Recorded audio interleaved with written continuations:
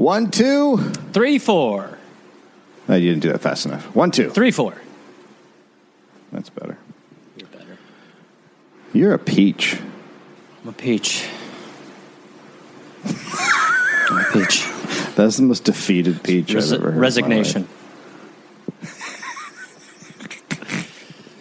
You're listening to The Dollop on the All Things Comedy Network. This is a bilingual American history podcast where each week I, tree viewer, man who likes clouds, Labradoodle Daddy, Dave Anthony reads a story from American history to his guy, Gareth Reynolds, who has no idea what the topic is going to be about.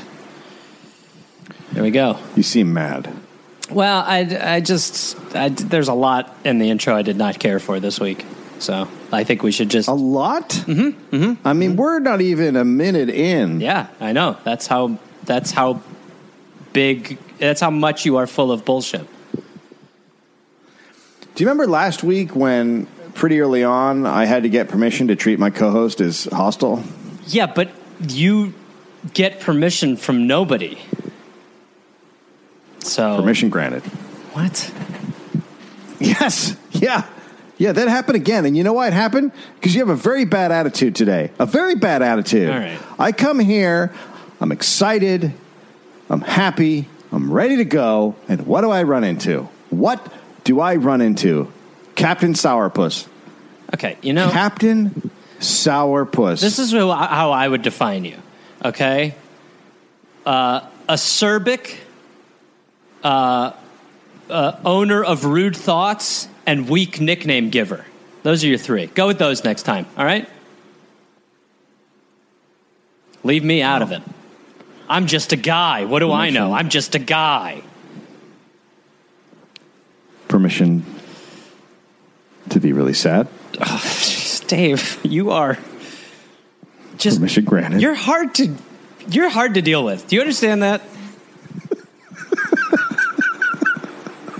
And called it, quote, his jam pad. Jam pad? I'm the fucking hippo guy. Dave, okay. My name's Gary. My name's Gary. Wait. Is it for fun? And this is not going to become the Tiggly podcast. Okay. This is like anarchy. On a 5-part coefficient. My rules of play. Now hit him with the puppy. You both present sick arguments. No sleep till hippo. No sleep till hippo. Action part. Hi, Gary. No. Nicely done, my friend. No.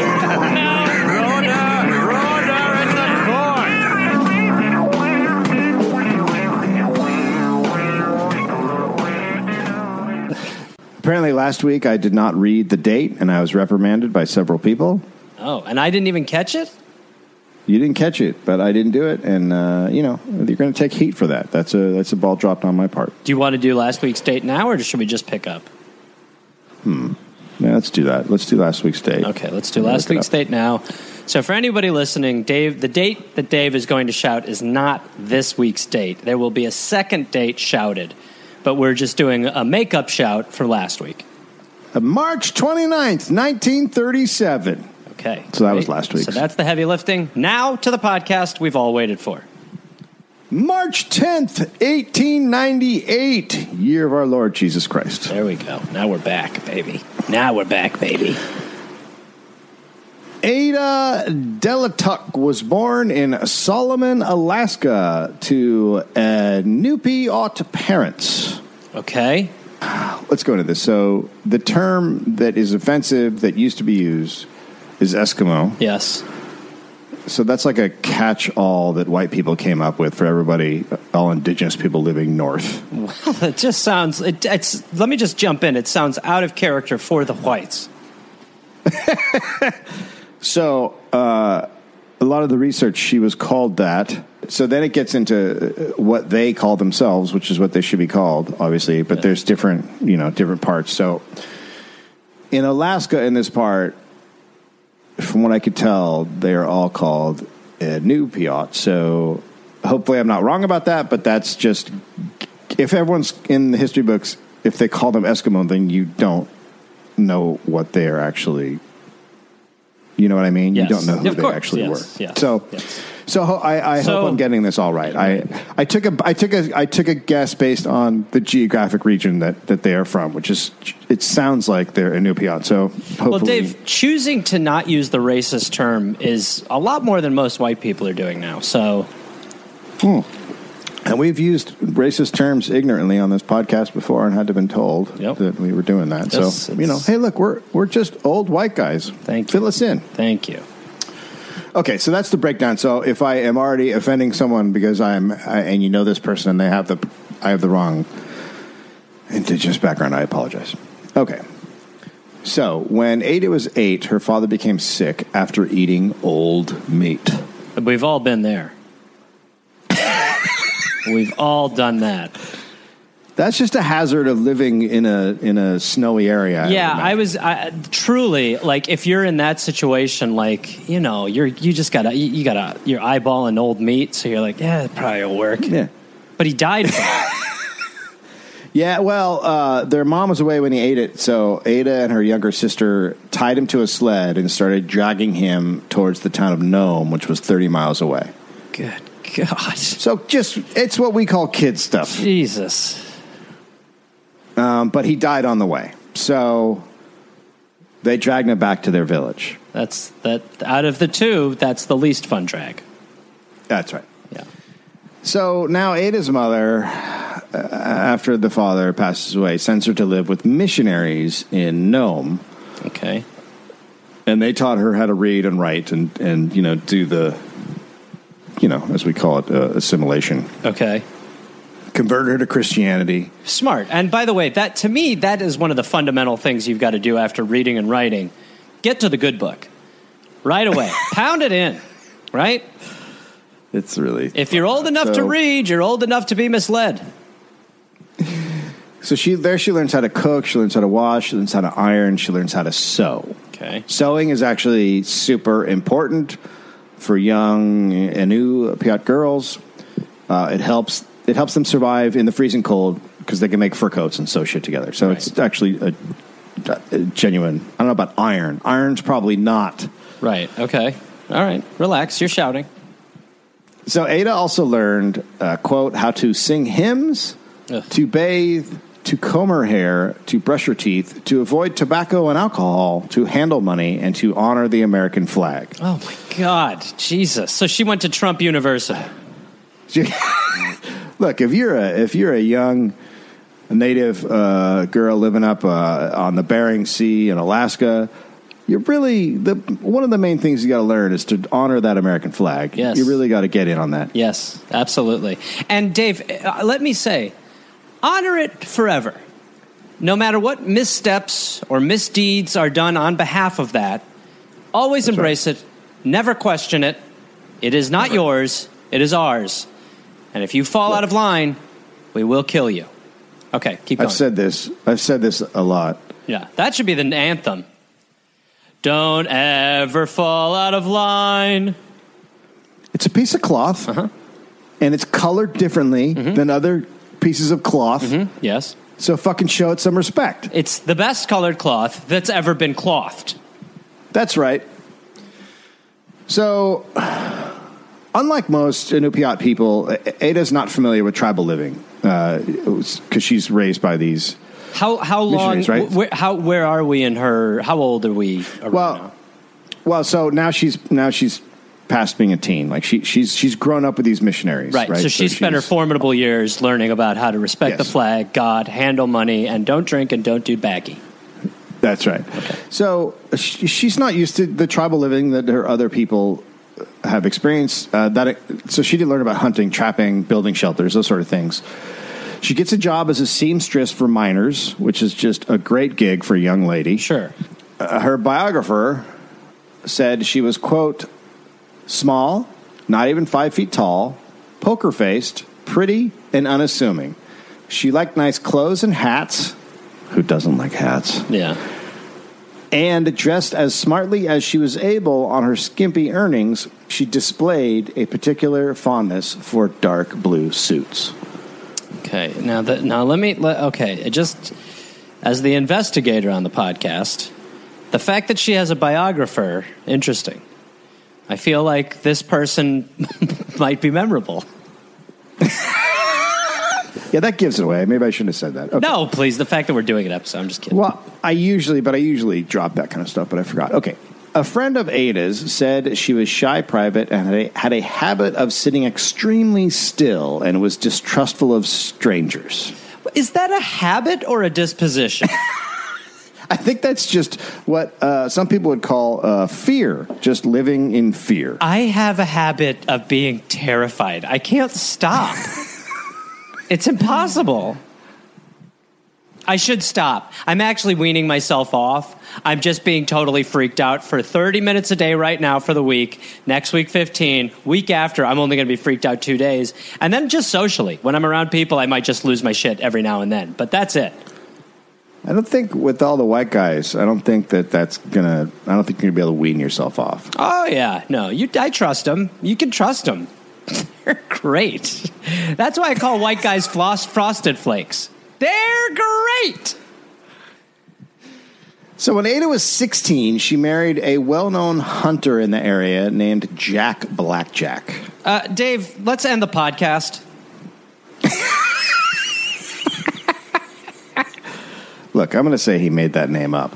I'm going to say that wasn't his given name. Jack Blackjack. Yeah, it's, it's not a normal name. All right, so anyway, the marriage doesn't last long. Mrs. Blackjack she wasn't into it? Well, he's abusive. He abuses her. He starves her. And then he ended up deserting her in the Seward Peninsula. So Jesus Christ. That's a shit marriage. God damn. But I guess a guy named Blackjack hits a lot. In Upiat ways, they're not officially married, so she can just leave. So whatever the marriage is, it's over. She just leaves. Yeah. I think he's made it pretty clear that it's not working either. So it feels like it's definitely time to call it. After she left, she was, quote, bone poor, almost naked for lack of clothes, and with no money. Good God. Okay. So I'm itching for a comeback. She has a 5-year-old son. She throws him on her back, and she walks 40 miles back to her mother's home. Her son, Bennett, was sickly, and he had tuberculosis, and Ada couldn't afford medical care or food. So it's cool how nothing's changed in America. I mean... So she left him in an orphanage. Dave, in Nome. That is so depressing. Her reality and then what you just said. Yeah. So she leaves him at an orphanage in Nome. Now it's like a fucking family tradition, right? Yeah. A mother leaves her husband, or her husband dies, and then you got to drop him off with, All right, here you go. You're going to learn about money and Jesus. Yeah. Go in there. Ada tries to find a job, hoping to make enough money to bring Bennett home. Okay. Now, Fred Maurer was from Akron, Ohio. Fred had, quote, piercing blue eyes and a chiseled jaw, thick blonde hair, broad shoulders, and a stocky football player physique. At 18, he leaves Ohio and he gets a job as a deckhand on a whaling ship. Okay. And then he docks at Herschel Island in Canada, and there he met explorer Wilhelmer Stevenson. Okay. Or Stephenson. Sure. So Stephenson was pretty famous with kids who wanted to go out and adventure in the world, guys like Fred, when they were boys. He had gone on many expeditions. He was always seeking a continent at the top of the world. And in 1913, wait, Stephenson... Wait, what does that mean? He thinks there's a continent at the top of the world. Okay. So he's been looking for it for years. Sure, yeah. It's not Gareth. It's not there. Well, Dave, to be fair, I mean, I feel like this does crack the flat Earth theory a little bit if someone goes across the globe looking for a continent that doesn't exist. It has to be here. It just must be here. I've looked everywhere. Where the fuck is it? God damn it! I just know it in the marrow of my bones. I know there's a continent up there. Someday I'll find it. The continent up there. Is that the song? It's to the tune of Rainbow Connection, but I've made it for me. Okay. So in 1913, Stephenson meets Fred in Canada while he's preparing for an expedition to the Canadian Arctic Circle to find the continent. Right. Well, you see, I'm preparing a journey. We're going to go find something that's not there. That's right. Won't be easy, but I think at the end of the day, when we have nothing to show for it, we'll feel accomplished. Now, follow me to your death, gentlemen, for nothing. So he hires Fred. Okay. They go off on this trip. After 1 month, the ship becomes trapped in ice. Okay. Now, that is bad. I'm not into ships, but that's bad, right? Yeah. Okay. It's not, from what I understand about ships, that's not a where great you want thing. to be. So Okay. Stephenson then takes a couple other guys and he leaves the rest of his crew on the ship and starts heading on foot to cross into Alaska. Okay. So he walks off, and now the ship just is stuck in ice, just drifts for 5 months. What? For 5? Until the ice finally crushes it, and it sinks. What kind of... What's the crew doing? Well, we're going to die. Well, they get off, and they kind of scatter. Some go one way, some go the other way. But they're all stranded on polar ice. They're cursing Stephenson while they're struggling to stay alive. Sure. Of the 25 crew, so they're out there for 6 months on the ice or on islands. Of the 25 crew members, 11 die. Fred survives for 6 months on the desolate Wrangell Island, which is 400 miles northwest of Alaska. And then they're finally rescued. Okay.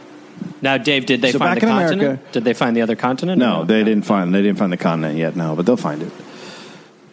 So back in America, Fred is mad at first, but then eventually he forgives Stephenson for being abandoned. Boy, time is really can heal all wounds. If you can just eventually be like, I'm not mad. Yeah, it's really crazy. So now there's another guy, Errol Lorne Knight. He's a loud, very saucy 27-year-old dude, 6 feet tall, 230 pounds. Mm-hmm. Knight was, quote, coarse and unrefined, but he had a good heart and decent values. Okay. When he was 21 years old, his neighbor, who was a captain, invited him to go on an Arctic expedition.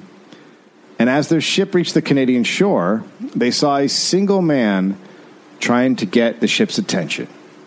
And this turned out to be Stephenson. Oh, wow. Okay. Who had been walking alone for 100 miles. Hello. He abandoned his ship.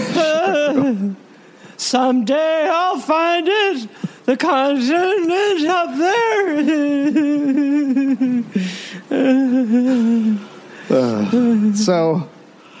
So Knight, ever since he met Stephenson in that way, was by his side forever. Now, Fred ends up forgiving Stephenson somehow after he was abandoned. And Stephenson starts on, it's called the Chautauqua Tour, which it's an American tour, an adult education movement that turns into sort of a circus event. So sorry, that is the craziest. No. What did you just say? So an actual tour, like a tour. It's a tour. It's like an experts tour. And but it turns into it starts to have like a circus feel to it. So it's so it's experts, it's specialists of the time, like Stephenson, who's an explorer expert, right? By the way, he should not be on that panel. But keep going. And so they tour. He tours in towns. He's running it. They hold lectures, performances, and speeches they have a big tent, like a big circus tent. Sure. And Stephenson is a really popular actor around the country. Because even though he did that thing with the boat, he still made excuses why it happened and said he was going back for him. Like, right. The captain of the ship hated him for doing this, but then other people were like, no, he sacrificed himself to go save. Like, it's one of those fucking things, right? Right. Now, Knight is on the tour. Fred joins the tour.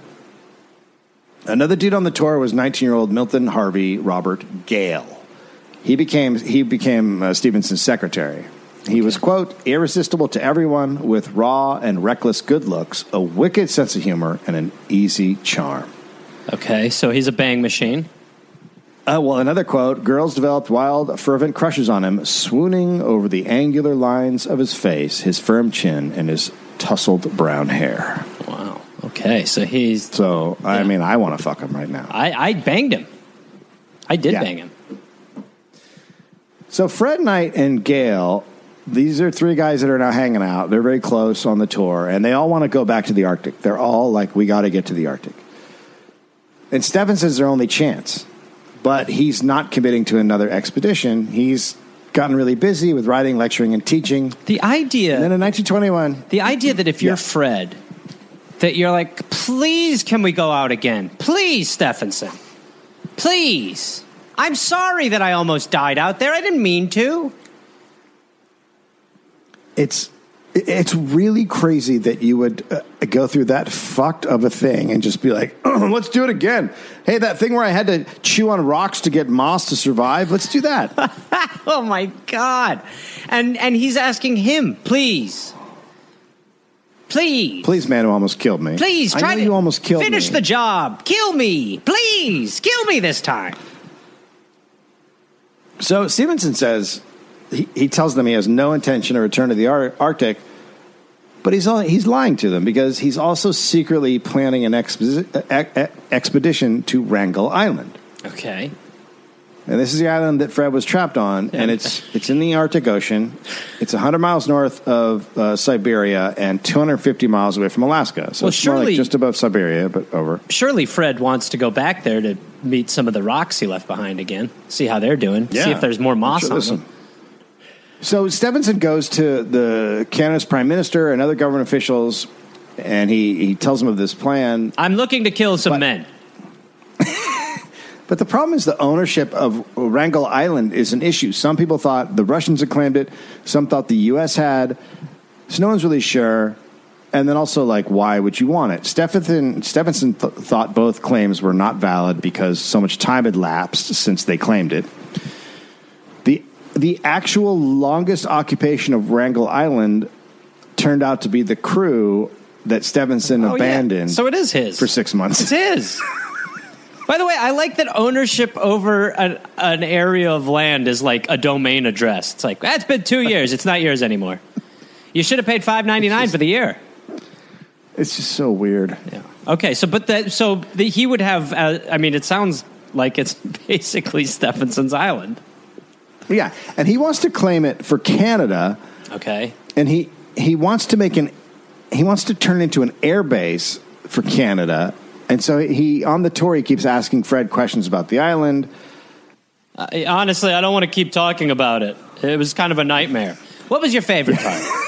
When I got picked up. All right. What was the least favorite part? When I was out there and I thought I was going to die. Okay. He's hoping he can make something out of Wrangel Island and that the Canadian government would, quote, forget the disastrous results of his previous expedition and the condemnation by his peers. Sure. So he wants to wipe out the thing where he left a bunch of guys to die. But surely Fred helps that case a little bit. You would think. Okay. So Stevenson needed a British or Canadian citizen to lead the expedition so he could validate the claim. So he wrote a confidential letter to the University of Toronto seeking a recent graduate who, quote, might be interested in lending his nationality to the cause. The letter said it was a 3-year expedition, and he sought a man of science, a young man. Quote, the chief qualification is temperamental. He should be especially a good walker, and the eyesight should be above the average. Those 3 qualities should be terrifying to anybody who's like, well, I could do that.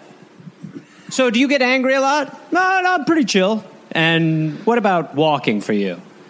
Yeah, I don't mind a walk. How about your eyes? How about your peepers? Oh, they're great. Yeah, I can see everything. Look over there. That's a pine cone. You know what you are to me?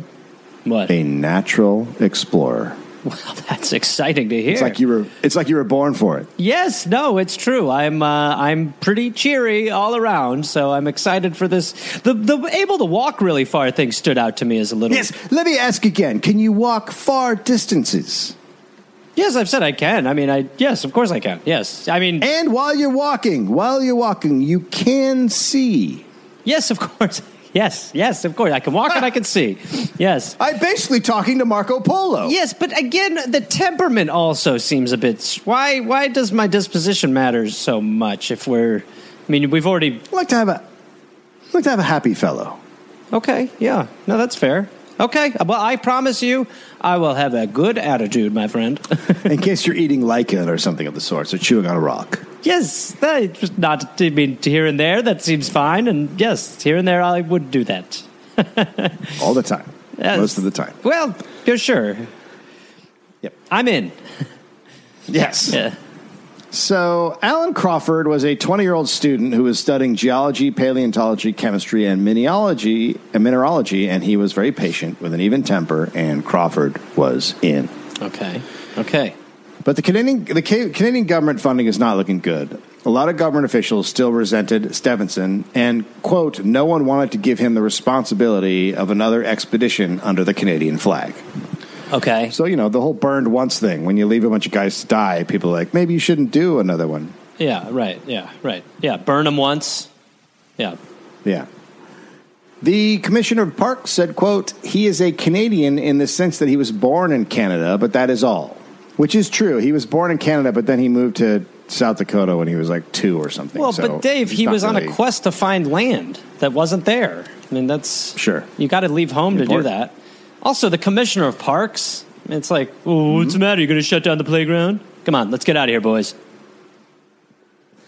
But Stevenson wanted the ship to depart by summer because of rumors that the Japanese and Russians were interested in the island.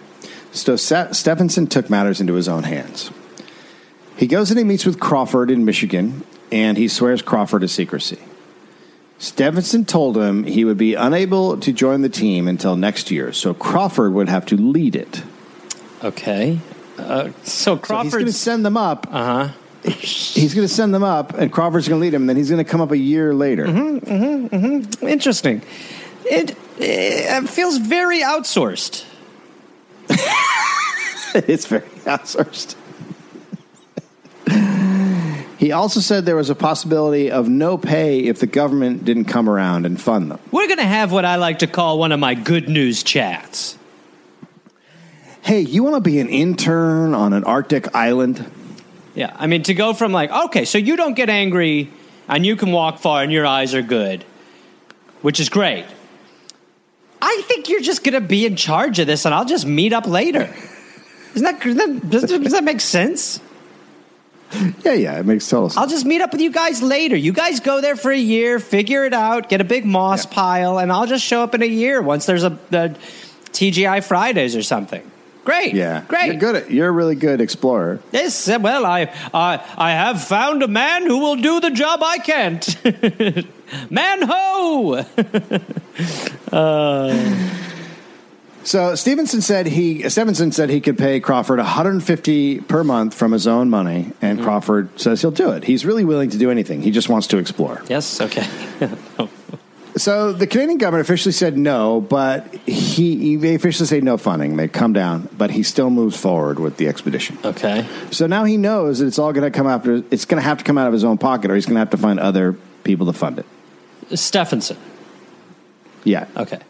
So he's basically sending. It's like if you started construction on a bridge, but you only had money for the first half. Like that's what he's doing. Right. Okay. And those always work out really well. Yeah. So he's hoping. What he's hoping for is there's a Canadian election coming up, and he's hoping that there'll be a flip of who controls the country, and the new guys will come in and go, "We'll give you money." Yeah.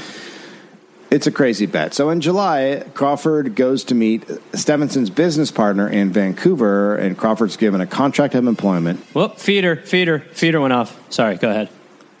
Go get it, Jose. He's already there. He's eating. So he's given 3 Canadian flags and 2 British flags and a contract. What? And then Crawford goes to meet the rest of the team, Fred, Knight, and Gale. They all get along great. Wait, why is he like the Jason Bourne of flags? Why is he getting like flag options? Well, just in case the other flags don't work out or something, or he wants to plant them in different places. Okay. Like it's all. It's very strange. Okay. So it's. I believe it is. I don't know if it's still called British Canada, but it's, they're in the Commonwealth and there's a connection there. So it's the British Canadian thing. Yeah. So Stevenson he gave them a $2,500 check. So they buy supplies and then they get on the ship Victoria, and the chief steward gives them a tiny gray striped kitten for good luck. What? Which is a common thing when you're on ships. Cats are good luck. Oh, boy. I can only imagine. They name her Vic. Okay.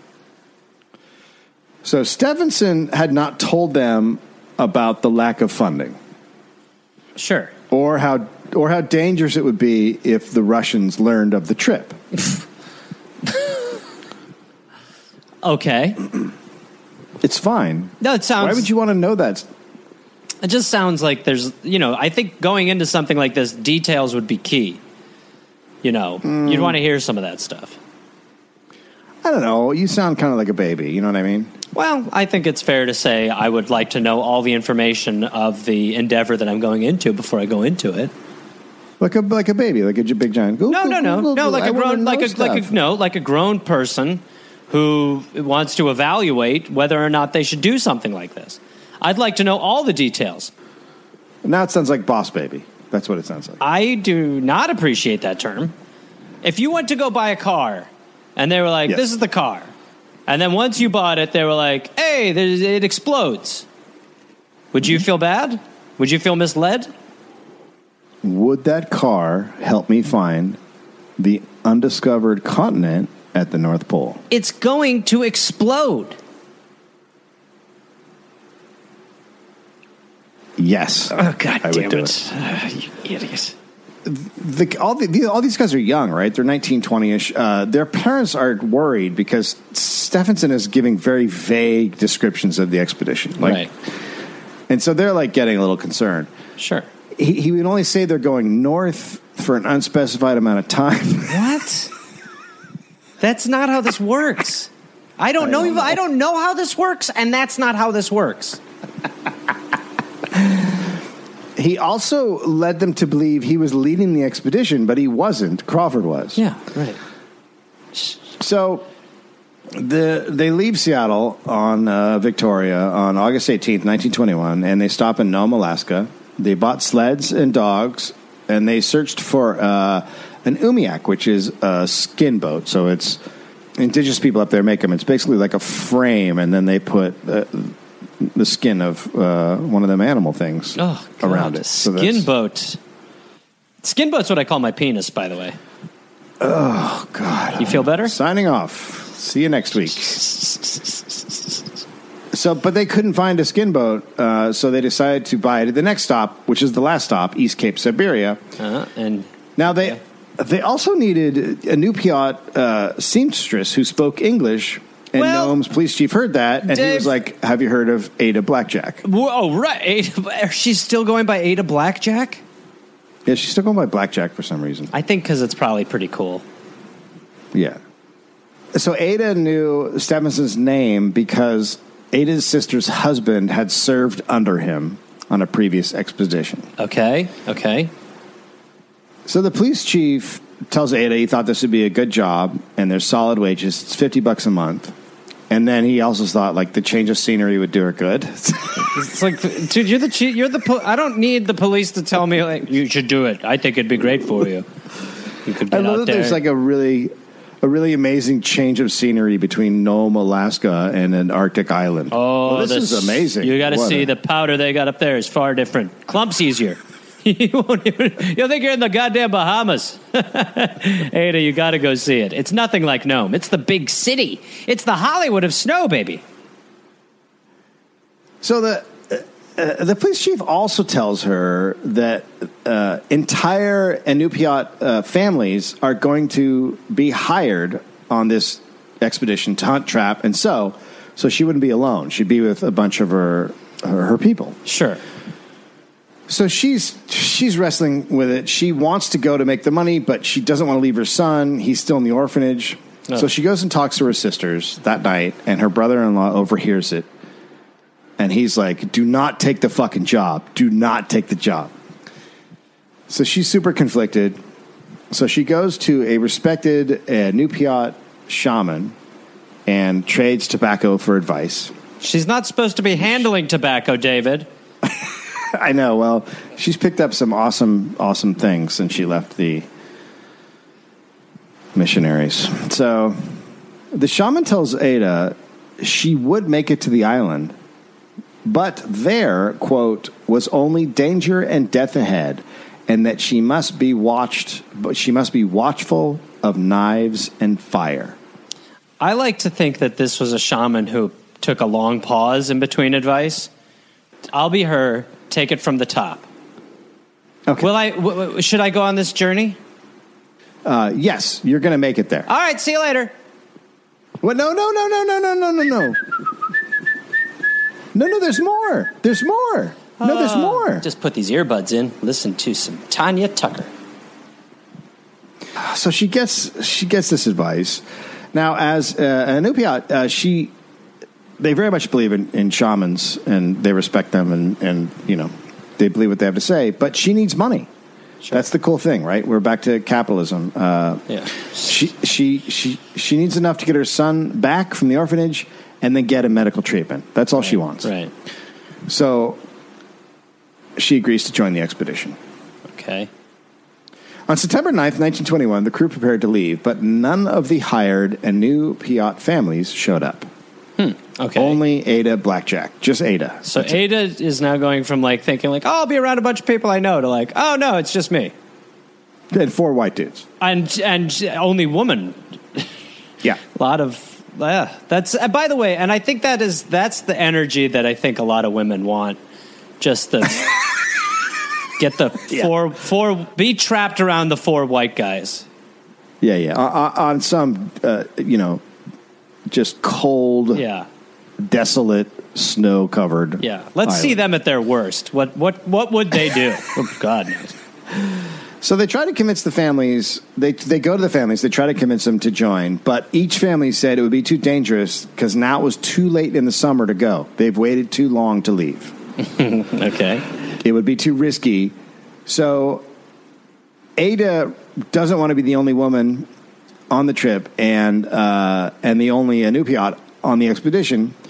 The guys know they probably won't find other Inupiat families in Siberia, but they also couldn't delay leaving, so they lie to Ada and they promise her they would hire more Inupiats before they departed Siberia. So they're like, next stop, we're going to get families to come with us, and you won't be alone. Dave, you're the history guy. Is this the first time that white people have lied?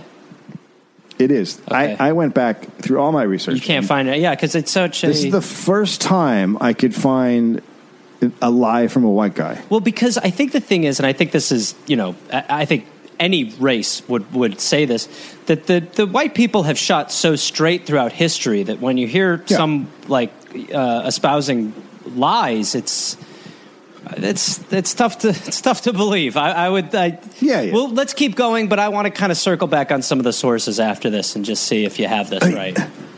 Yeah, that's fair. Yeah. So on September 10th, the Silverwire docks in East Cape, Siberia. It's their final stop before heading to Wrangel Island. Summer is ending. When they told Russian passengers on the ship with them where they were going, all the Russians laughed at them. Wait. Which, this is their ship? They're on some sort of passenger ship. Oh, okay. I don't know what happened between the two. Okay. So wait, and they went from their own expedition to they bought tickets on a ship? I'm not really sure what happened. That's still... Or other people are just being transported on this ship. I'm gonna it's a different. I would like to think that they just had to get on a duck boat tour to get to where they wanted. It's a different ship for sure. Okay. So the Russians scatter. Okay. The Russians are just laughing. They're like, "You guys are out of your fucking minds." Good luck over there. You'll have a lot of fun. Hope you like moss teeth. They said even if they said, first of all, they're never going to make it to Wrangel Island this time of year, and even if they did, they would be caught by the Siberian patrol.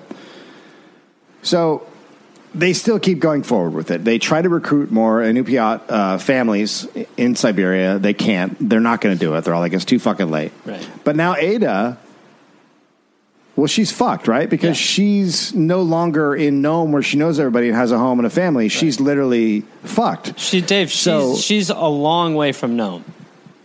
That's right. So it's too late for her. She has to go, but she also desperately wants to go home. Right. So the Silver Wave continues on and up to Wrangel Island. Quote, high winds, swelling, heaving, rolling waves. Next stop, death. Wrangel Island. Whoopsie, poopsie. How did that... I think what I say, and I don't say what I think. The crew has to go below deck. The skin boat they have washes overboard. Okay.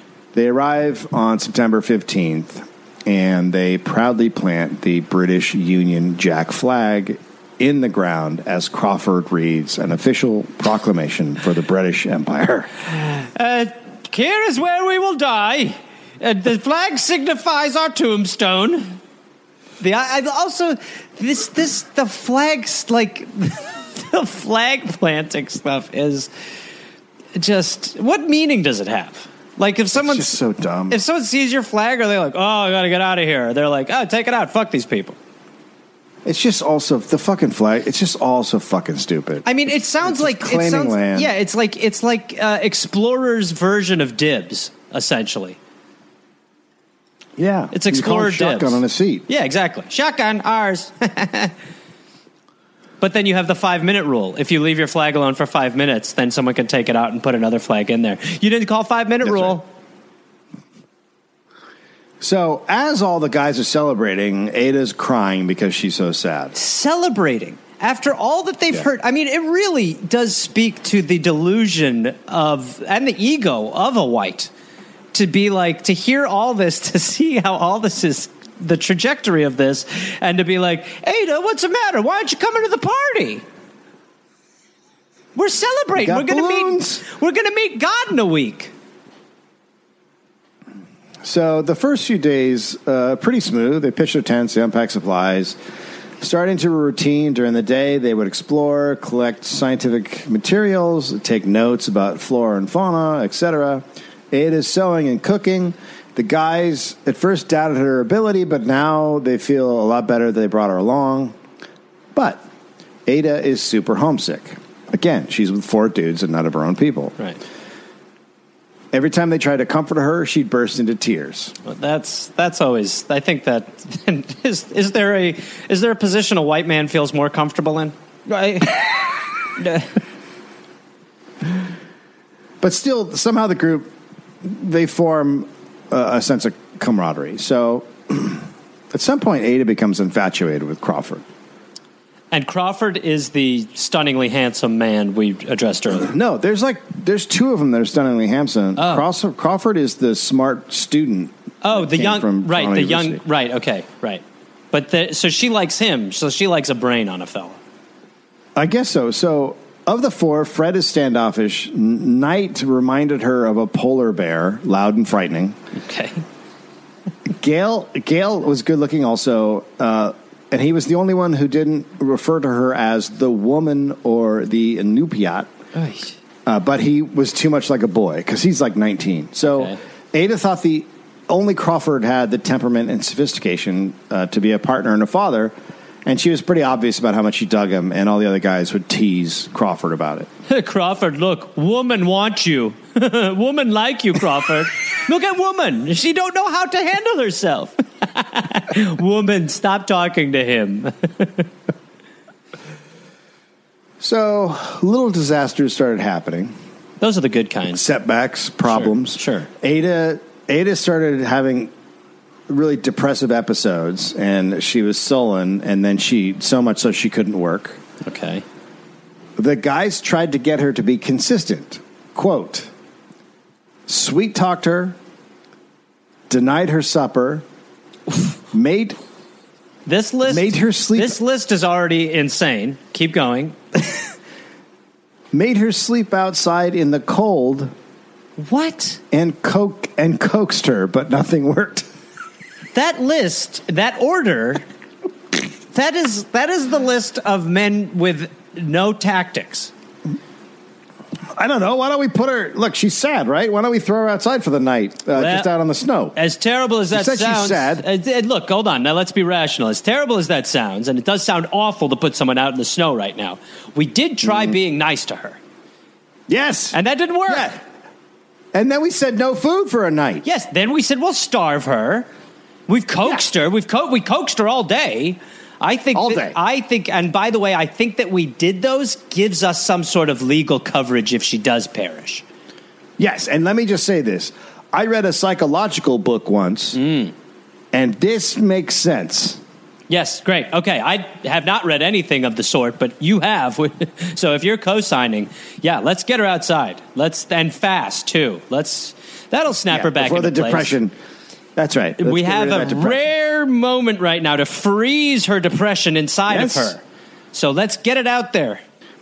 This is what Sigmund Freud said. He said, if someone is depressed, freeze it out. Well, I don't know who the hell he is, but this guy sounds like a straight shooter. So nothing works. You mean nothing out of their list of 4 terrible concepts? That's right. Crawford has a seizure, but he has no history of medical problems. So now they're all worried it's going to happen to him again, and they don't know what to do. The guys also, when they got there, they all realized that they're all very bad hunters. Great. How the hell did we not stumble on this topic before we all came out here? I'm terrible too. I'm awful. Out of my group, I'm always the one where they say, don't let him shoot. That's amazing. Yeah, I'm not good either. I've never actually touched a gun. Up. Okay, so wait a gut. None of us know how to.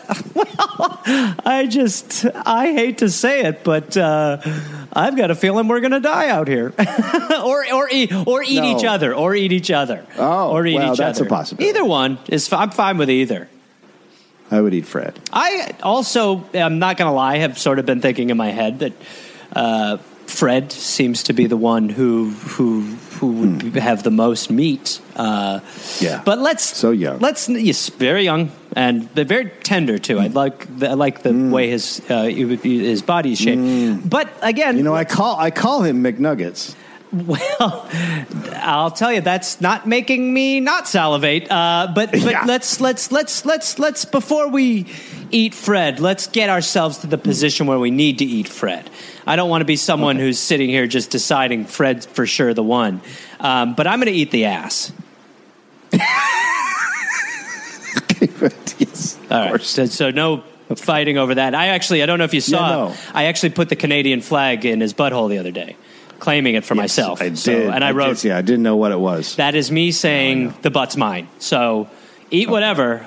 He's got a lot of great parts. Yeah. I think he's got nice pecky titties. I think those might be nice. Yeah, those look good. But I really want the breasts. But I'm going to eat the butt. What can I say? I like to eat butt. So they would kill an occasional bear or owl here and there, but it wasn't enough to get through the winter. Only one had shooting experience, and none of them, including Ada, knew how to work a trap. Wow. So they don't know how to hunt. They don't know how to trap. Actually, Dave, to be fair, it sounds like nobody knows how to work a trap better than Stevenson. So they even ran out of feed for their best dog, Snowball, and Snowball died. But do I even need to ask what happened to the kitten? I mean, I'm assuming that thing just... The kitten's still fine. The kitten is still fine? Kitten's fine. Yeah. Okie dokie. So on October 22nd, the temperature dips below freezing. They start losing track of days and time. Good. Which is a great feeling. I'm sure that's a great feeling. I'm sure that is yes, for sure. Not further maddening. Ada started to believe that night was going to kill her. He was sharpening his knife one morning, which the shaman had warned her about, so she ran off. Okay. So the shaman put her in like a... first of all, the shaman just, without reading anything, should have just been like, what, are you crazy? You'll die. I'm sorry, I'll read the leaves in a second. But, instead of that... You actually don't need a shaman right now. You just need, anybody to go, what the fuck are you doing? Any good shaman would say, I don't need to charge you for this. Do not go. But because he's planted this in her head, so it's almost he's made it wrong every way. Because is Knight trying to kill her? No, he's just sharpening a knife, right? Yeah, he's okay. just sharpening a knife. He's not Right. trying to kill her. So Also, she's like- you're being sexist because the shaman's a lady. Oh, damn it. Well, then how about a Shaw Wow. woman? Oh. Shaw woman, motherfucker. You're being sexist. You're being sexist. Can women be doctors? Of course they could be doctors. Why is it called Shaw man, motherfucker? Huh? Come at me with that. All right. So as she runs off, she's missing for several hours. They go out and search for her. They find her. They decide her madness was because she was in love with Crawford. Good. It's always good to have the men diagnose. Look, guys, she's so horny. The problem is she's all boned up. Good Lord, she's looking to bang. Don't listen to what she says. She doesn't know. She's horny. Trust me. So they split the camp into two groups. Gail, Knight, and Ada are in one camp, and Fred and Crawford are now like 10 miles away in another camp. Okay. And they did this because they felt that her lust for him was driving her to the brink of insanity. That's right. Her lust for him is making her crazy. Sure, right. And they understand that they're in the middle of nowhere dying, right? I don't think they put that together Okay, yet. that's a big component, I think. So they hope this distance would calm Ada down and dissipate some of the tension that is actually happening between the guys. So Sure. Knight writes in his journal, quote, "This may all sound funny for the reader, but I can assume him or her that it is not funny for the four of us to have a foolish female howling and refusing to work and eating all our good grub." It feels like journal entering was kind of like passion tweets. Just sit on it. Yeah. Also, how about you fucking kill something, big guy? Yeah. You know, you're actually supposed to be, providing food for everybody. Yeah, and I think honestly, if you've misdiagnosed someone as having, lust, you would think that's insane. You would be like, "Well, boy, calm down." But she's just in hell. She's not like so. That's why I'm like, boy, nothing will solve it. I mean, that's correct. She's basically in hell. So she's as much as they try to control her, they can't. She starts walking the 10 miles or whatever it is, 50 miles to see Crawford all the time. Knight and Gail would have to go fetch her and drag her back to their camp by strapping her to a sled. What in But the she keeps hell? This But is happening over and over. But is she running away because she likes Crawford, or she just doesn't want to be with these guys?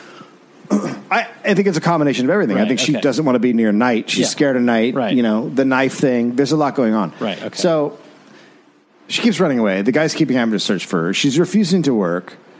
Knight at one point ties her to a flagpole, and she just screamed and chanted for hours. What did he think was going to happen? I don't know. That she's mean, going I don't know. to become a flag? There's not I don't know what the thought process is behind I'm going to tie someone to a flagpole. Just goes to his journal. I'm not sure what it was, but her disposition seemed to worsen once I tied her to a frozen pole. She got more angry. I swear I will never understand a woman. And his journal's called Night Rider. Writer. That's right. So winter sets in. Good. Now the Good. guys regret that Good. they brought her. They're totally regretting that they brought her. Winter setting in sounds like a good statement for this. It's good. It's perfect. Good. Now they think that Ada is being difficult on purpose, but Ada is homesick. Mm-hmm. She's horrified, and she's experiencing symptoms of what is called Arctic hysteria, which is probably brought on by endless night. It's night. It's never day. It's just night. Right. So Night, the time of day, not the man who writes in the journal and sharpens knives. yeah, it turns out it's not because she's just into some guy. It turns out that it's an actual fucking mental condition that can happen. Because Well, also, she's been completely misled as to what this would be. So that's hard to negotiate mentally. And there's no look. She's an indigenous person. Yeah. And these guys are all from somewhere else. Yeah. And how much can you relate to that? Like, it's just like, what's the conversations you're having? Like, Yes. it's not. And they also don't. I mean, yes, for 100%. So, I mean, between November and January, there's zero sun. So this is when it's happening. There's like literally no sun. So Oh my god. in the U.S., Wow. word of Stephenson's crew raising a flag on Wrangel Island spreads. And the U.S. State Department is worried. Alaskans protest in Washington, D.C., and American newspapers are furious, saying Stephenson secretly planned to claim land that was America's. Boy, you could look, not the hero you need, but the hero you're going to get. That's right. Oh, you came to save us. Bullshit. We're going to kill you. This is ours. USA, baby. Canadian papers thought he was crazy for doing it without the government backing him, and British papers were now worried what this would do to British-American relations. So everybody's heart is in the right place. Canadians' new prime minister eventually backed Stephenson's claims to Wrangel Island, Okay. while the U.S. insisted the island belonged to Russia. The State Department said the land was, quote, of no real value to any country. Man, that is how you know we're talking about a time far away. When the State Department was like, we don't need to go. That's fine. We'll just stay here. It just sounds like we might lose some money and lives. Am I crazy? So, meanwhile, on the island, weather has gotten so bad by December that the crew didn't leave their tents for weeks. Ugh. They just can't go outside. It's dark, it's cold. It's just like, what's the fucking point? And then Ada, her Arctic hysteria just lifts, and she starts working diligently. They had a Christmas celebration together. They had a feast. They had, quote, bread, butter, potatoes, cake, hot coffee, and played a game of poker for smokes. Everyone's spirits are lifted. On January 25th, 1922, the sun rose for the first time in months. And on February 1st, Crawford turned 21. He can finally drink. Yeah, it's a big day. Can really turn it loose. By the way, Yep. amazing to be able to track your birthday after months of darkness. Be like, he was probably just lying. He was probably just out of his mind. And like the second day the sun rose, he was like, it's my birthday. Really? Yeah. I'm 5,000 today. So blizzards came in February. Good. It was minus 46 degrees. Good. Yes, good. A little hot coffee will kick that out of you. On March 6th, Gale turned 20. Okay. Then the weather became more mild, and temperatures reached 20 degrees. So the relief ship is coming in a few months. Okay. That's what they think.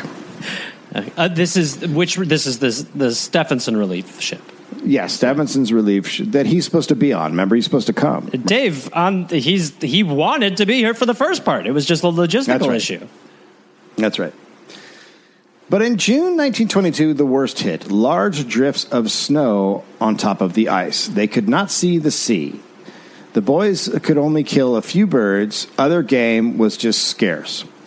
It was bad, but they stayed optimistic, knowing Stephenson and his relief ship were on their way. Oh, the relief sad. I mean, just like a child whose father left, looking at the window every night, waiting for him to come back. He'll be here. right. Stephenson said he'd come. And then when he comes, you know what's going to happen? Boy, we're going to eat so much food, you guys. We're going to be so full. It's going to be so good.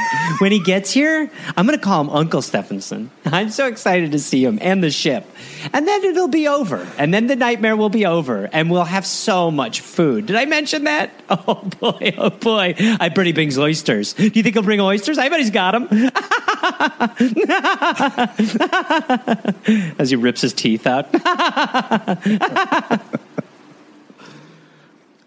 Stephenson is in New York. He has no money and no ship. No one will lend him money, and he's broke. He asks the Canadian government now, he wants a humanitarian rescue ship to save the crew. I mean, it is quite a downfall from where we started with him, but I've got to say, I'm even shocked that he went that far. Yeah. But I mean, it's quite a... If only they could be updated. How close is Stephenson? Well, he can't make it. He's begging the government to save you. Huh? But our mission, he's freaked out. Well, the Canadian government gives him a little bit of money, and his friend Orville Wright gave him a little bit of money. Got those plane bucks. He could send a small relief crew, which left on the ship Teddy Bear on August 20th, 1922. But by the way, if you're going to ask Orville Wright to help you, you're probably not asking for, like, a financial stake. You're probably like, hey, dude, let's use your fucking plane. I can give you $5. Yeah, you can give me $5, or I mean, I'm trying to get there fast. What, you $10? Yeah, any part help. What? Wow, look at all those wings. Yeah, we're close. All right, well, here's $10. All right, great, awesome. Thank you so much. Great. If only there was a faster way. All right. Back on the island, with each day, conditions are getting worse. Game is becoming more scarce. Crawford hurts his hand.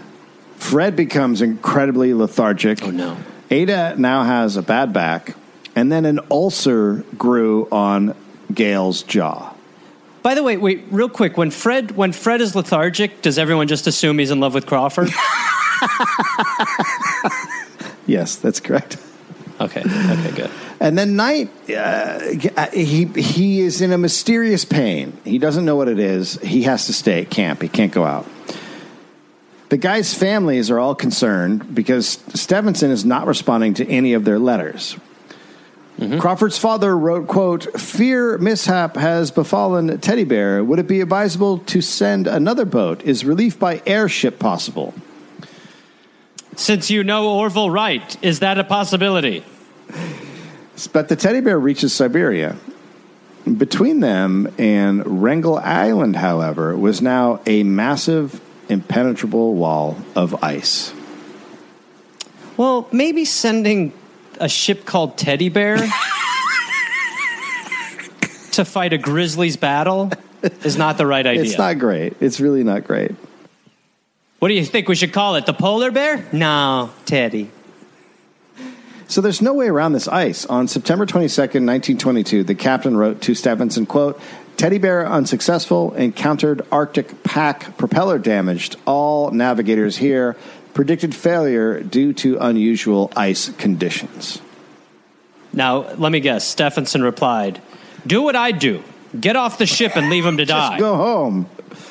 Just go home, my friend." Well, actually, Stephenson isn't concerned at all because he thought the guys would be fine until next summer.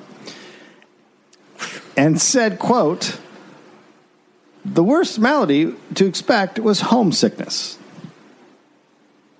Wow. I mean, I think Charlie from Charlie's Angels was more hands-on. He believed the men's skills could meet the situation. Stephenson was so sure they could survive a year that he wrote to the Gale family, quote, "The failed relief mission means merely that the men on the island are cut off from communication for a year. They are just as safe on their island as Robinson Crusoe was on his, a little more so because there are no cannibals in that vicinity." Wow. When your good news involves the word cannibals, don't worry. They won't be eaten by others. So, and he's probably, he's probably in his own mental state of lunacy at this point, right? Like, he wants to believe that. I don't know if he wants to believe it or if he's just a man without empathy or understanding. Like he really, he's probably. Actually, honestly, it sounds like there's a part of his brain that just doesn't process properly. Yeah. So the experienced captain of the Teddy Bear does not agree, and he tells the Denver Post, quote, "If a native could live there, I'd say those fellows could hang on, but no native has ever lived there." Mm-hmm. Okay. So on Wrangell, the crew are now eating scraps. They're eating walrus flippers, small birds, fried stale crumbs, and bits and pieces of seal meat. Wow. Okay, so things are good. That's to me. It sounds like they have enough rations for the year. Yeah, they're good. Yeah. They rationed what little they had left and worried the relief ship would arrive late or not at all. They worked to dry meat. They collected skins for thicker coats, and they boiled blubber. Mm-hmm. One night, the ulcer on Gail's jaw ruptured. Oh, God. At that point, Christ. I just say, well, just go ahead and kill me. I mean, if I'm ever in a place where the ulcer on my jaw ruptures, just take me out. I'm done. Wrap it up. Let's wrap it up. God. Yeah. I mean, just... I can only imagine what that even means. Oh, God. I mean, rupture. Yeah, no, it's rupture. Not. Yeah. Just... So he's in total agony, and no one had any medical experience, so they just gave him aspirin. Here you go, buddy. Take 2 of these. Should be fine. Well, technically it's a headache, right? Yep, it's in your head. It aches. This'll do it. So summer ends. A lot has to be done if they're to survive another winter. Had they known the relief ship wasn't coming, they could have started preparing earlier, and now it's too late. That's not a great statement. So they have to move. They rebuild the camp, they collect wood, and they pack the remaining supplies. Knight's condition gets worse. Now, Knight had been diagnosed with scurvy during his last expedition with Stevenson, and this felt the same. Oh, boy. His entire body was shooting with pain. His teeth were so loose they could have just been pulled from his gums. He could barely move without losing his breath. Now, the cure for scurvy, fresh meat, fruits, and vegetables. So the scarcity on Wrangell was far worse than where he was the first time he contracted scurvy. So Knight started to worry he wouldn't make it out alive, and he tried to keep his fear and his bad health to himself. No one noticed except Ada. Hiding scurvy. Pretty tough. That's actually the name of the sitcom I'm pitching to FX. Hiding scurvy. That's good. Now in their new camp, they knew they had to do something about the lack of food and supplies. Knight and Crawford decided to head for Nome by sled to make it there by January. But the dogs were malnourished, starving, and too weak to sled anywhere. And Knight was also very thin. Ada heard him tell Crawford he might have, quote, a touch of scurvy. I might have what they call a touch of scurvy, but not a lot of it. This happened last time. I just have a very small amount of it. I think I've got a bit of a... It's not full-blown scurvy. No, God, no. No, it's just I think it's probably one of those 24-hour scurvies where I just need to I'll be fine. It's just I don't see this lasting too. You know how scurvy is in and out. They say about scurvy. No, I haven't heard that. Usually scurvy is like a long, drawn out sort of. No, that's look at me. I'm the picture of health. I'm getting better. 100% getting. Have you ever seen the movie The Mechanic with Christian Bale? No, but I have seen 3 of my teeth fall out since I started talking. I was going to ask you about that because they're just rolling out of your head. Yes, but if because I have a touch. If I had a lot of it, I'd be toothless. Okay. You see, I'm clearly fairly fine. Okay, well then let me just say this: hop on the sled. Let's get out of here. It's tiny swords in my lungs. I'm on the mend. Oh, God, fucking shit. I feel fine. So they didn't tell the rest of the crew. Christmas came, their second Christmas. They ate seal meat and hard bread. And then with clear... So it's not like last Christmas. Yeah. Last Christmas, they were like leaving out like little snacks for Santa. And then with clear skies, the two men left on a sled with some 700 pounds of supplies. Wow. What? Yeah, that part I didn't get, but that's what it said. That sounds like too much. Yeah. Do we need the piano? Let's take it. Fuck it. We'll want it when we're there. And then remember, the dogs are super weak. They could barely move, but Yeah. you know, they obviously they're going super slow. So they leave on January 7th. Right. The dogs are slow. They keep running into broken ice. The sled keeps tipping over. Oh, my God. I mean, just imagine. Imagine what's happening. Yeah. Every tip when snow goes down your back. It's hell. It's hell. Death. Some mornings they didn't have enough energy to get up. Rations are running low. The tips of Crawford's fingers froze. And then Knight wrote in his journal that the scurvy was back. So he must have eaten some stuff, and now it's coming back. So Sure. Sure. they decided to go back to camp. So they decided to turn around. And the plan is to go back and have Gail go instead of Knight. And then start the trip again. She's in much better... Yeah. So on January 20th, the two frostbitten, black and blistered men stumble back into camp. Good news. We're dead. So they have a discussion, and then they decide the three healthiest men, Crawford, Gale, and Fred, would go, and Ada would care for Knight. Fred and Gale are super against this idea, but they agree to do it out of desperation. It's now negative 56 degrees. Oh, my God. And when two people come back almost dead, you know, we were spitballing and we thought you guys should go. It's fine, though. Like, you're like, wait, no? What? You know how you came back black and blistered? That's not great. Uh-huh. No. I think you'll be fine because the dogs will be good on their second run of this. Yeah, and guess what? They'll eat your hand if it turns black. That's what's cool about that. Oh, yeah. Yeah, they think it's biscuits. So these three guys leave on January 29th after they swear to Ada that they would come back for her. And then after they leave, a massive storm hits, and they are never seen again. Okie dokie. Feels like we lost some of the crew on this one, Dave. So now it's just Ada and Knight? Yeah. Oh, my God. Boy. I mean, talk about I wonder what, I mean, imagine it. Yeah, the crew being, I don't think it's a good idea. You should go. And then they're all dead. This is the Odd Couple, right? Now I got the Odd Couple. Yeah, that's right.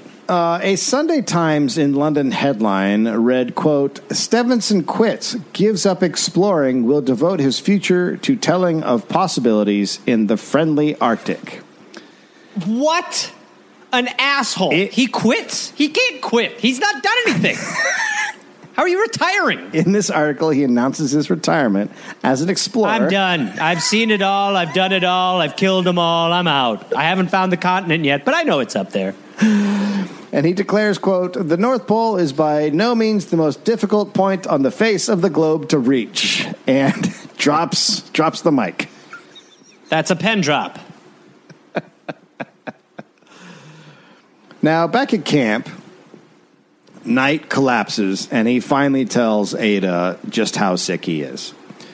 I think it's bad scurvy.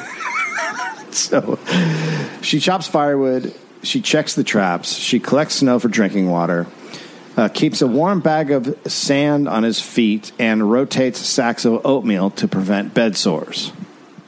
Good God. Knight stays in bed, and he studies the encyclopedia for scurvy. So he's doing like... What is he doing? He's doing like a WebMD thing where you go to see how sick you are. So right. So and now he's getting terrified because he's reading about scurvy and how. That's WebMD. It is exactly WebMD. Yeah. You go there to feel worse. He knows he needs fresh meat, but he's way too weak to hunt. And Ada is too scared to go alone, but she eventually does it to get food for Knight. But she's not a hunter. After a lot of failed attempts, she caught a fox. And she feeds it to him, but his condition does not improve. And as a matter of fact, he's rapidly declining. He can't sit up. His gums are bleeding. His teeth are falling out. And the purple and black coloring on the back of his legs darkened. I'll say this, Ada. Don't get scurvy. I don't know who gave it to me. If I find the son of a bitch you gave me, I'll be so miffed. Yeah, here's what I said when we got here. Social distancing. I said it. So keep your distance. So he becomes annoyed that Ada couldn't hunt, and he tries to teach her how to use a gun, but it's too heavy for her, and it scares her. And then they start snapping at each other a lot. Now, she starts watching foxes, and she notices that they're super curious, and then they just kind of lurk near the traps, checking them out. So she decides to hide near a trap and wait for the foxes to come up. And then when they weren't looking, when they're focused on the trap, she jumps out and hits them with a big stick and then snaps their neck. Whoa. What? She actively did that? Yeah. Wow. Those foxes. They didn't know about the second trap. That's right. Welcome to Crazy Like a Fox. Yeah. So now she's bringing fox after fox home with her crazy snap the neck trick. But he's not getting better. He's worse off than ever. I don't eat fox. I told you the meat is too tough. This might be why you're getting scurvy. I would love a bird. Some sort of fowl. What else are you seeing out there besides foxes? There's fox. That's all there is fox. There's foxes. It's fox. It's foxes. Maybe I thank you so much for getting the fox. Maybe you could use the fox to entice a bear or something. You know what I would love? I would kill for some shrimp. I would just slaughter for some shrimp. I can't do this. Mashed potatoes possible? No. Maybe to go with the fox? No. Artichokes? Anything? I'm now actively rooting for scurvy. Like I'm on scurvy team. Team scurvy. Did you see any broccolini? It's like longer broccoli. I didn't. It looks like if broccoli were a tree. No, I know what it is. Have you had that? It's a little bit more bitter. I understand what it is. It's very good. It's not out there. Oh, okay. Well, maybe I'll call you broccolini because you seem to be a little more bitter. Wow. I'm just simply stating some of the side dishes I would like. I can't wait till all your teeth fall out. That's where I am. Is there a horseradish sauce? Something to dip the fox into, potentially? So, Knight's throat is totally raw. A lot of his teeth are gone. He could barely swallow blubber, let alone fox meat. So Ada makes him soup, and she's bringing home foxes almost every single day. So he actually slowly starts to improve. They rarely speak. Wow. They're rarely speaking, but when he... So what, they're like pissed off roommates and she's just saving his life fox by fox? I don't know if it's just because he's too sick. Well, when he's in a good mood, he would tell her fairy tales, and Jack and the Beanstalk is her favorite fairy tale.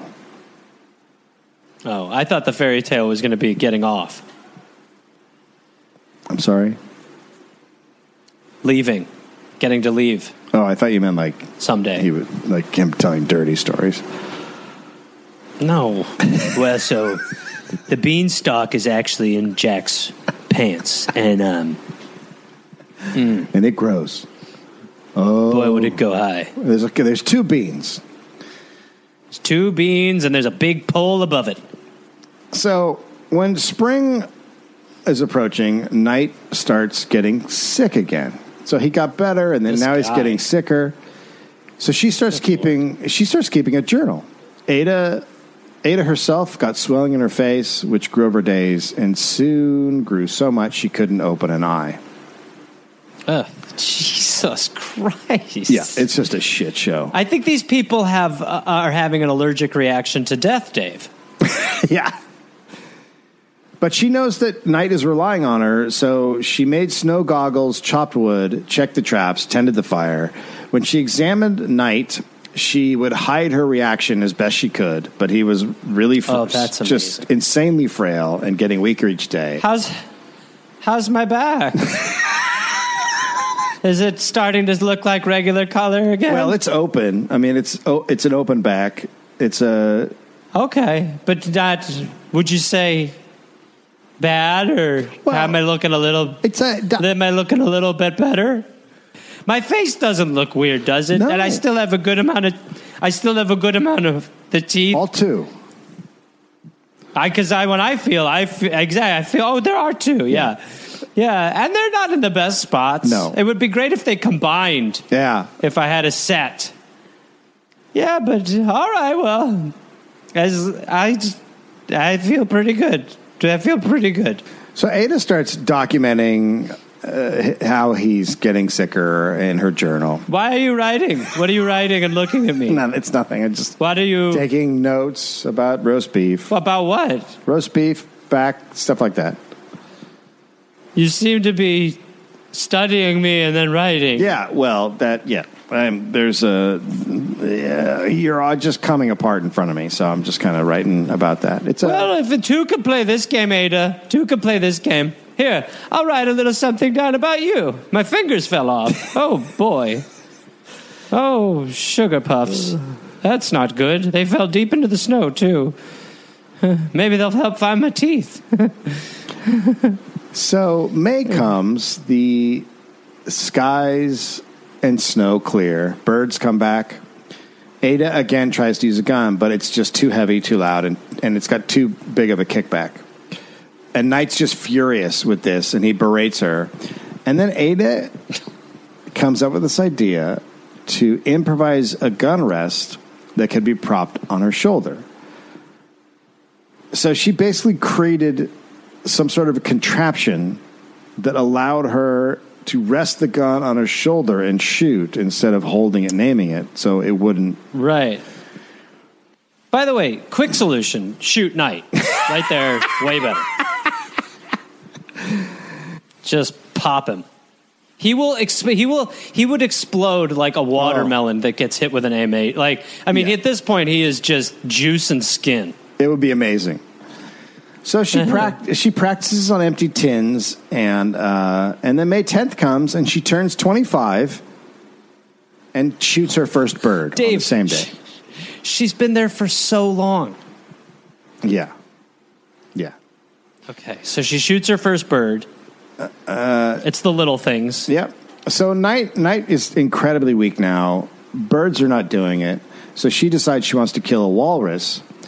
But to get near a walrus, she needs a skin boat because they're too far out. So she decides to make one, which is something she's never done in her life. She only had memories of being a kid and watching men in her village do it. That's what's amazing about Knight's frustration. Like, she's not here to do any of this. And he's like, what do you mean you can't get more birds? Oh, God. Right. She's just supposed to cook and sew. Like, that's why they brought her. And now they're like, go kill a walrus. And he's just like, she comes back and he's like, Fox, again. So Knight turns 30 on June 6th. He's now bleeding all over from his nose, lips, gums, skin, and he's just got open wounds everywhere. He's just laying in bed. It's my big birthday. I'm 30. How old do I look? Be honest. Well, it's not old or really young, like a day, like a not human thing. Well, compliments will get you everywhere in this tent. Oh, my nose. So, back in America, Stephenson has still not secured the funds he needs, but he believed all of his men and Ada were doing fine. They're all fine. I've got a good feeling. His expedition was being described as a disaster by the press, one of many reasons the British were keeping their distance.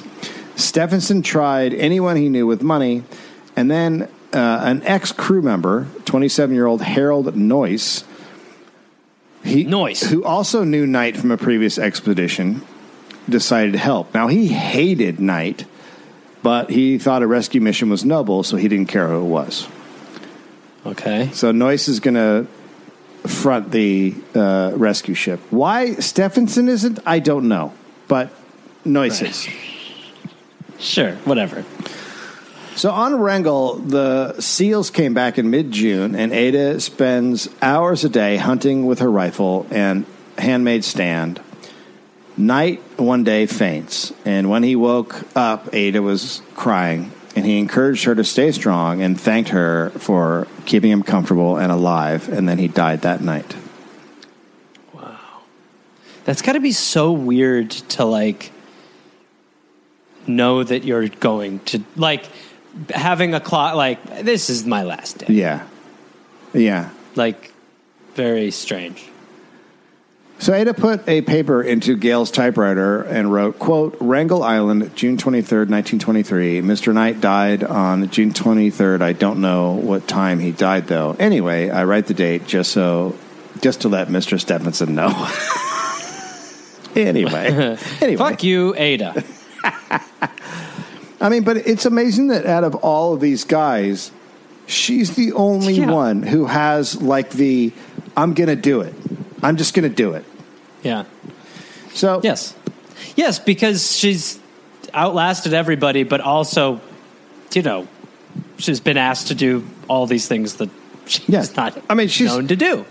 She's been asked to do everything. It's like what you keep hearing, that during the pandemic, guys are doing less and their wives are, like, doing more cooking and cleaning. And Oh, is that right? Oh, yeah, it's a big thing. That's not surprising at all, but that's, yeah.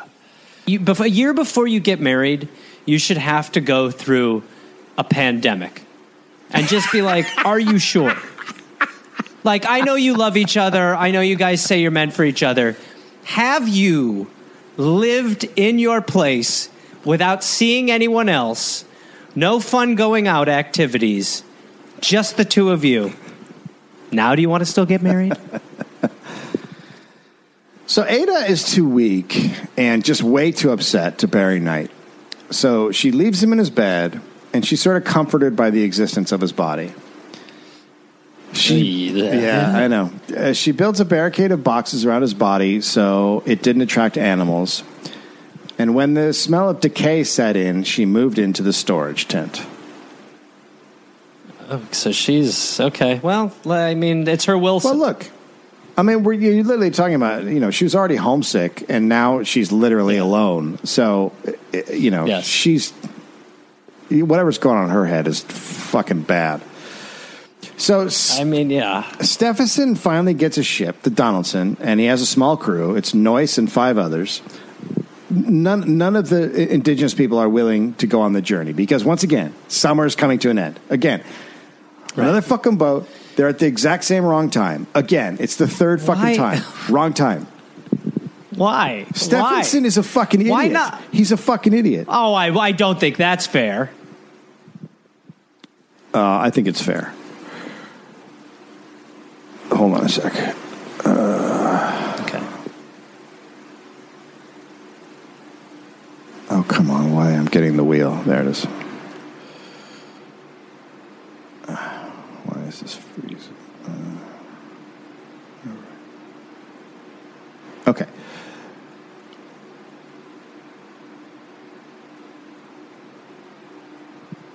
Right. So none of the Inupiats are they're just not going to go on the journey. Right. It's the end of the summer. Same thing. The crew is buying supplies, and then they run out of money. So Stephenson gave them a certain amount of money, but it's not enough to get all the supplies they need. And then they start writing and sending messages to Stephenson, but he's not responding to any of their desperate letters. He's not advancing any credit. It's just nothing. Great. And what a great guy. And the AP reports the Russians are sending a ship to capture the explorers and take possession of Wrangel Island. I'm sure Ada was like, please, I will be Russian. Yes. The British said the capture of the men would be an act of war. So now this fucking idiot is basically almost starting a war. But in truth, there are no men. He's a good guy. All that's on the island is Ada. Yeah. Her skills are improving. Right. She now could kill carry, skin, and preserve a seal. Wow. She's a fucking badass. She's a fucking badass. Yeah. She scares off polar bears by shooting blanks into the sky. Wow. All the while, night is decaying in the main shelter. So she rebuilds a kitchen in the storage tent. She fortifies the walls with driftwood and Kansas and makes herself a new parka, gloves, and boots with reindeer fur. Wow. So she killed a reindeer. Yeah, she's on top of all this shit now. Like, she's on fire. She teaches herself... Blitzen! Blitzen! What the hell's Blitzen? Blitzen! Good Lord. This is unbelievable. It's very unlike Blitzen of all of them. Donner, yes, but not Blitzen. It'd be amazing if the rescuers showed up to the camp and she was just drying out Santa Claus. Oh, how are you? What? Who's that? Who's that? That's the head of Santa. I've been eating him. Oh. Who's that lump of clay over there? That's Night. Oh, blah, blah, blah, blah. Ada also taught herself how to take selfies with the camera to document. Yeah. Okay. So she's got a journal. She's keeping track of everything. She's taking selfies. She's taking selfies. She's like a pure fucking. I was going to call him Hugh Grant. She's pure Hugh Glass. Hugh Glass. Not Hugh Grant. I know. I almost said Hugh Grant again. I do. Pure Hugh Grant in this situation would be quite... dropped all my... yes, it's impossible. I can't find my knife in the snow anyway. But probably we'll figure that out. We'll figure that out at some point, I suppose. Oh, gosh, look at that. Fingers fallen right off. Yes. So she's pure Hugh Glass at this point, right? Okay. She's horribly lonely, and the only little friend she has is the cat, Vic. Oh, can't believe the cat. What the cat is like? What the hell? I mean, what? The cat is out. Yeah. This is great. This is a story about a cat to me. Yeah. She spent several days crying before she grew tired of and exhausted of crying, and then she decided she was going to build a boat. Using driftwood, she made a base, and then she stretched canvas across the frame and sewed it along the shell of the boat. She carved pieces of driftwood into oars, and then it was ready. Stephenson, meanwhile, had collected... Stephenson has left... He has forced her to build a boat. Yeah. Yeah. It's crazy. Stephenson, meanwhile, has collected enough money again to send Noyce, so an Englishman decided to help just because the men needed to be rescued. The Donaldson departs on August 2nd. They had recruited one Inupiat family and 2 hunters. Noyce had almost no navigational experience, but he sailed for Wrangel Island. And the ship reached Wrangel Island at the spot where the expedition originally camped. They saw nothing was there, and they headed up shore. 10 miles up, they saw an abandoned campsite. They searched it, found nothing, and moved on. On August 20th, the Inupiat on the ship saw someone on a beach. It was Ada. She was waving her hands. So when they got to her, the first thing she asked was how Gail, Fred, and Crawford were. Oh, so she thought that Gail, Fred, and Crawford had gotten back and had sent help. Yeah, and Noyce was like, "We thought they'd be with you." Yeah. How are the how's Gail? Tell me everything. You tell me. How is Gail? That's what I'm asking you. Where's Gail? Where is she? Well, oh boy, this is. Feels like if neither of us have seen them in a while. It's not great. It's not great. No, it's not. Yeah. Anyway, where's Knight? I'd love to see that old SOB. How's he holding up? He is. Do you know what Clay is? Yes. He loves. He is Clay. I don't know where you're going with this. I'd love to see him. He is Clay. He's Clay. He's Clay. Oh, he changed his name. No, well, you guys have been up here for a while. He's just a blob. He's not. Oh. There are no eyes. He's put on weight? No. If there's anybody who's gaining weight here, I'll tell you. He's barely. It's him. He's barely in the shape of a human. He's because he's so bundled up. No, because he's got so many layers on. He's been rotting for a while. My dad ate bad meat when I was a kid, and he's a lot like that bad meat was. He's just rotted.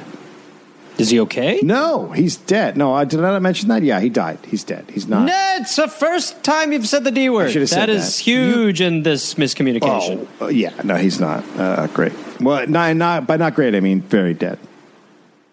Right. For a while. Good. I moved the kitchen. Good. You remember where you buried him? I didn't. I left him. I put him behind boxes in his cot. So he died recently. A couple months, maybe 4 months. Yeah, a lot of months. That's more than a couple. Yeah. By the way, that's a few. No, plus it was one. A lot. Yeah. Okay. And you're right. Okay. Well, let's get you some water, and then we'll talk about that decision because it's good. Prudent. It's a good one. Yeah, it's a good call for sure. So when they told her that the guys had not arrived, she collapsed into Noyce's arms and begged him to take her home. We got no room. We got no room. This is not the rescue ship. Then they all buried Lorne Knight, and she sold Noyce 16 furs she had collected for $28 each. They were That's great. She was raised in a household of Americans. They were you find out the status of the other people you made the trip with, and then commerce. Well, they were worth over $100 each, but Noyce offered her $28. Okay, so that was not very nice. So the $28 would be $6,600 today, but if you paid her what they were worth, she would have $23,000. Wow. Okay. I mean, at this point, though, it's like, who gives a shit if you're her? I mean, no, who doesn't want to take advantage of someone who has just spent 2 years on a fucking island and learn how to survive? I mean, honestly, seriously, what a jerk off. The crew noted Ada had, quote, mastered her environment so far that it seems likely she could have lived there another year, although the isolation would have been a dreadful experience. Now, Noyce read Knight's journal. He was, quote, startled by what he saw to be the incompetence of the crew, but the most shocking part of it all was Ada, and the fact that she had been taken along as the only female with 4 young men seemed disturbingly suspicious. So to protect all their reputations, Noyce decided to keep the journals hidden from the public, and especially Stephenson. He didn't want Stephenson to figure out a way to shift the blame away from himself or profit from the publication of the diaries. Wow. Ada comes back. She finds out that Blackjack had drowned. Her sister had a baby girl named Ada, which she named after her sister, who was lost and brave. Now, Stephenson did not want to be blamed for the death of more explorers or involved in another scandal about starvation, hunger, and frostbite. Oh, no. He doesn't contact the guys' families. The first thing he does is he telegraphs U.S. business associates to stop the families if they tried selling movie rights. So basically, his reaction was like that of Ted Kennedy.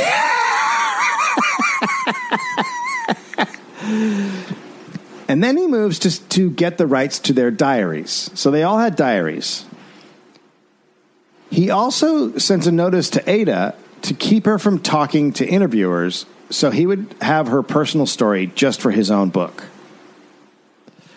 He's sending a past expedition NDA? Yeah, basically. Okay. He tells Noyce to, quote, minimize the starvation theory. Theory? Come on. That's just a theory. It's gobbledygook. Come on, it's hearsay. It's made up. It's invented. Come on. It's not true. It's rumors. Bunch of gossip. And to tell the news to the families in a way that could help, quote, raise money to pay the bills. I don't know. Why don't you Walk me through that dialogue, Stephenson. Now, Stephenson did manage to send one telegram to Crawford's family. It read, quote, "Deepest sympathy over terrible news." He did not explain how or when Crawford had died. He gave Knight, Fred, and Gail's families zero information. They learned their sons were dead by reading it in a newspaper. Wow. What a jerk-off. Oh, so when Knight reads a description of how his son died, he said of Ada, quote, "How I wish I could make some suitable reward for Ada Blackjack. She is the heroine of the whole expedition. If it is ever in my power to suitably reward her, I hope I may not overlook the opportunity."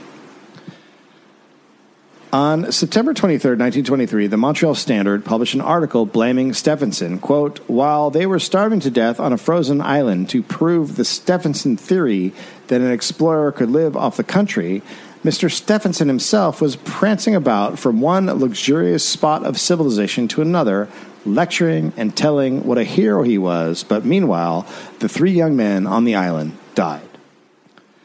Britain, Canada, and the U.S. publicly condemned Stephenson. Okay. Stephenson responded that Crawford had crossed into Siberia, but he was bored, not starving. Of course. Good Lord. People sound crazy. This is clearly a man who's looking for some fun, not food. He was full. He just got bored. What's more fun than dying, people? And then he said they had made bad decisions that caused their death.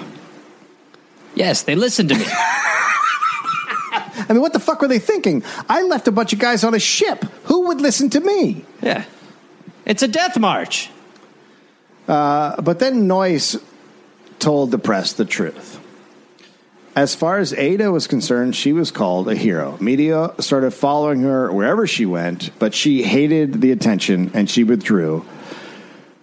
She was paid for the journey, but much less than was promised, right? She was paid $50 a week or whatever it was, or a month. She was paid much less. Mm-hmm. Yeah. But Right. with the money she got from the skins and now this, she had enough money to get her son out of the orphanage and take him to Seattle to get treatment for tuberculosis.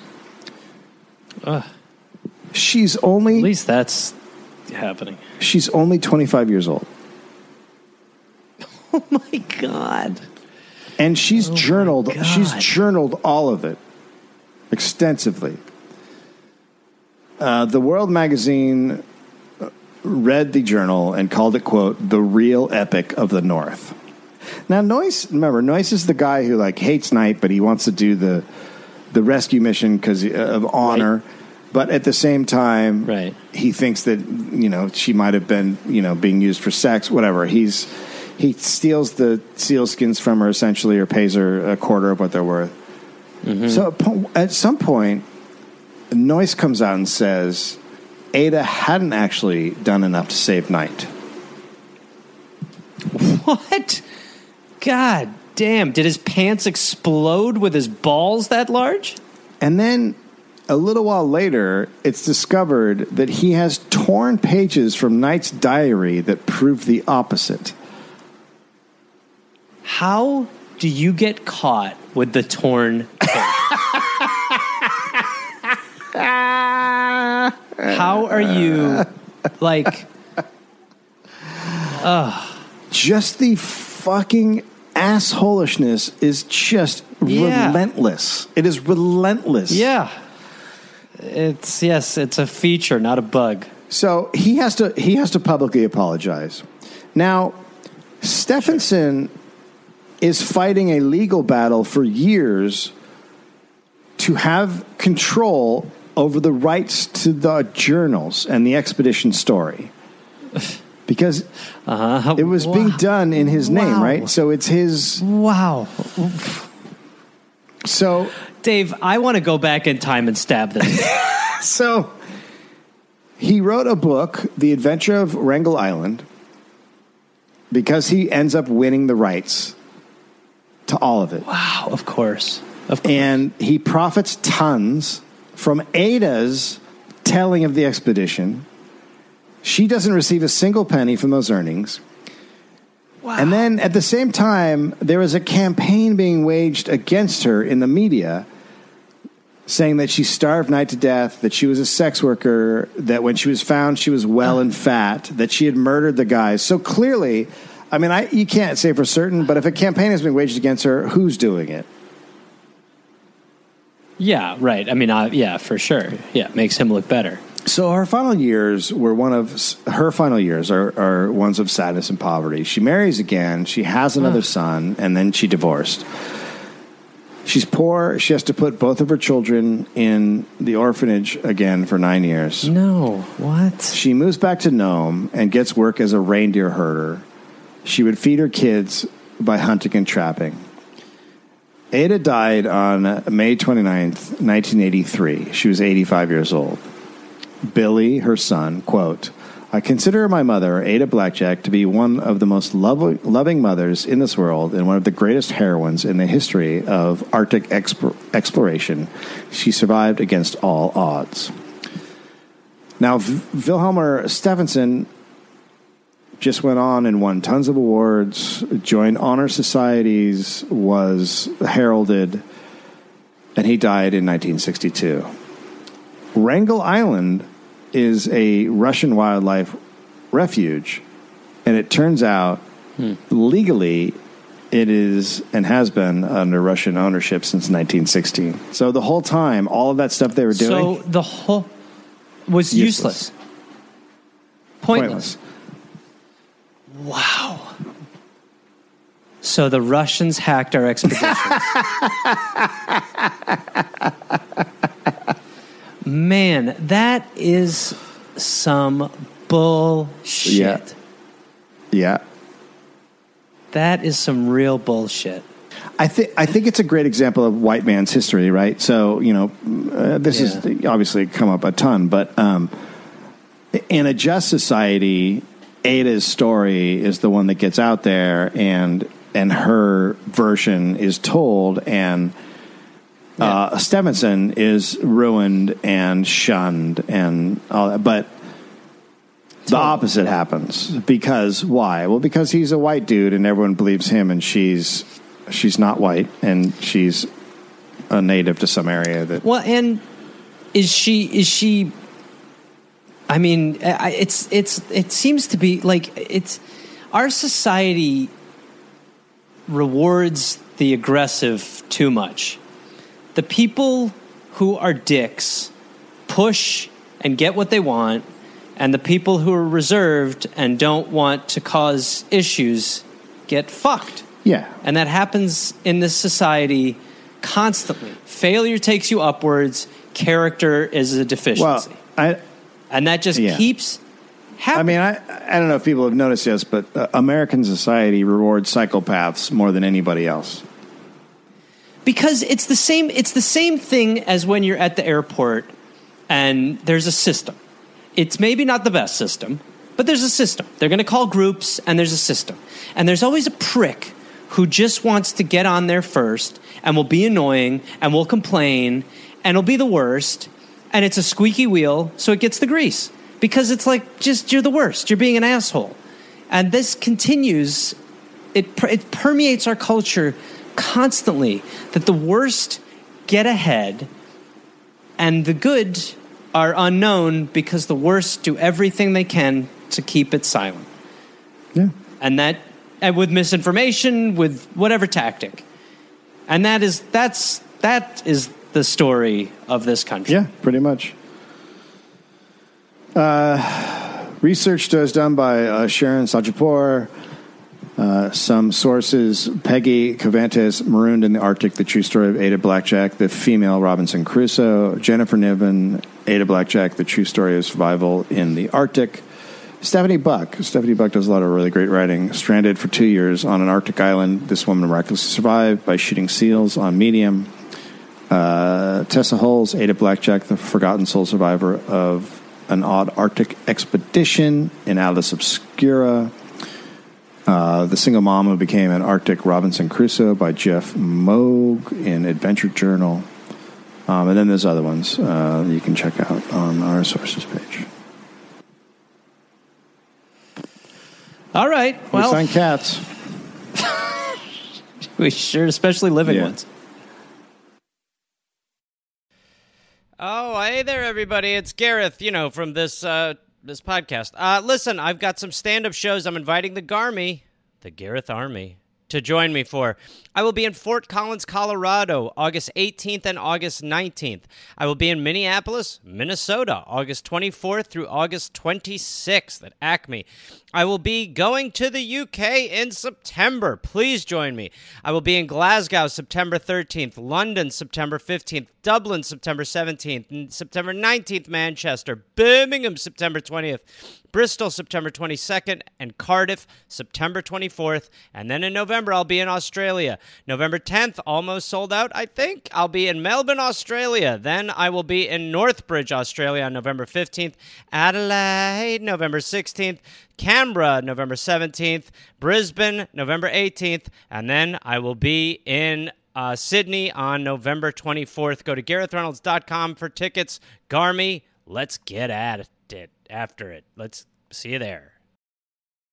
Hey there, people listening to The Dollop. This is Gareth. Yes, this same guy. Listen, I have a new podcast called We're Here to Help that I'm doing with my friend Jake Johnson. It's basically a call and advice show where we don't say that we're professionals because we aren't, but we try to help people with problems that are important to them. You can listen to it wherever you listen to podcasts, and it is out right now. So go listen to We're Here to Help with Jake and Gareth. We're Here to Help with Gareth and Jake. I don't remember how we did it, but either way, fun, half hour, comes out Tuesday, August 22nd, and the episodes will be out every Tuesday and Friday. We're Here to Help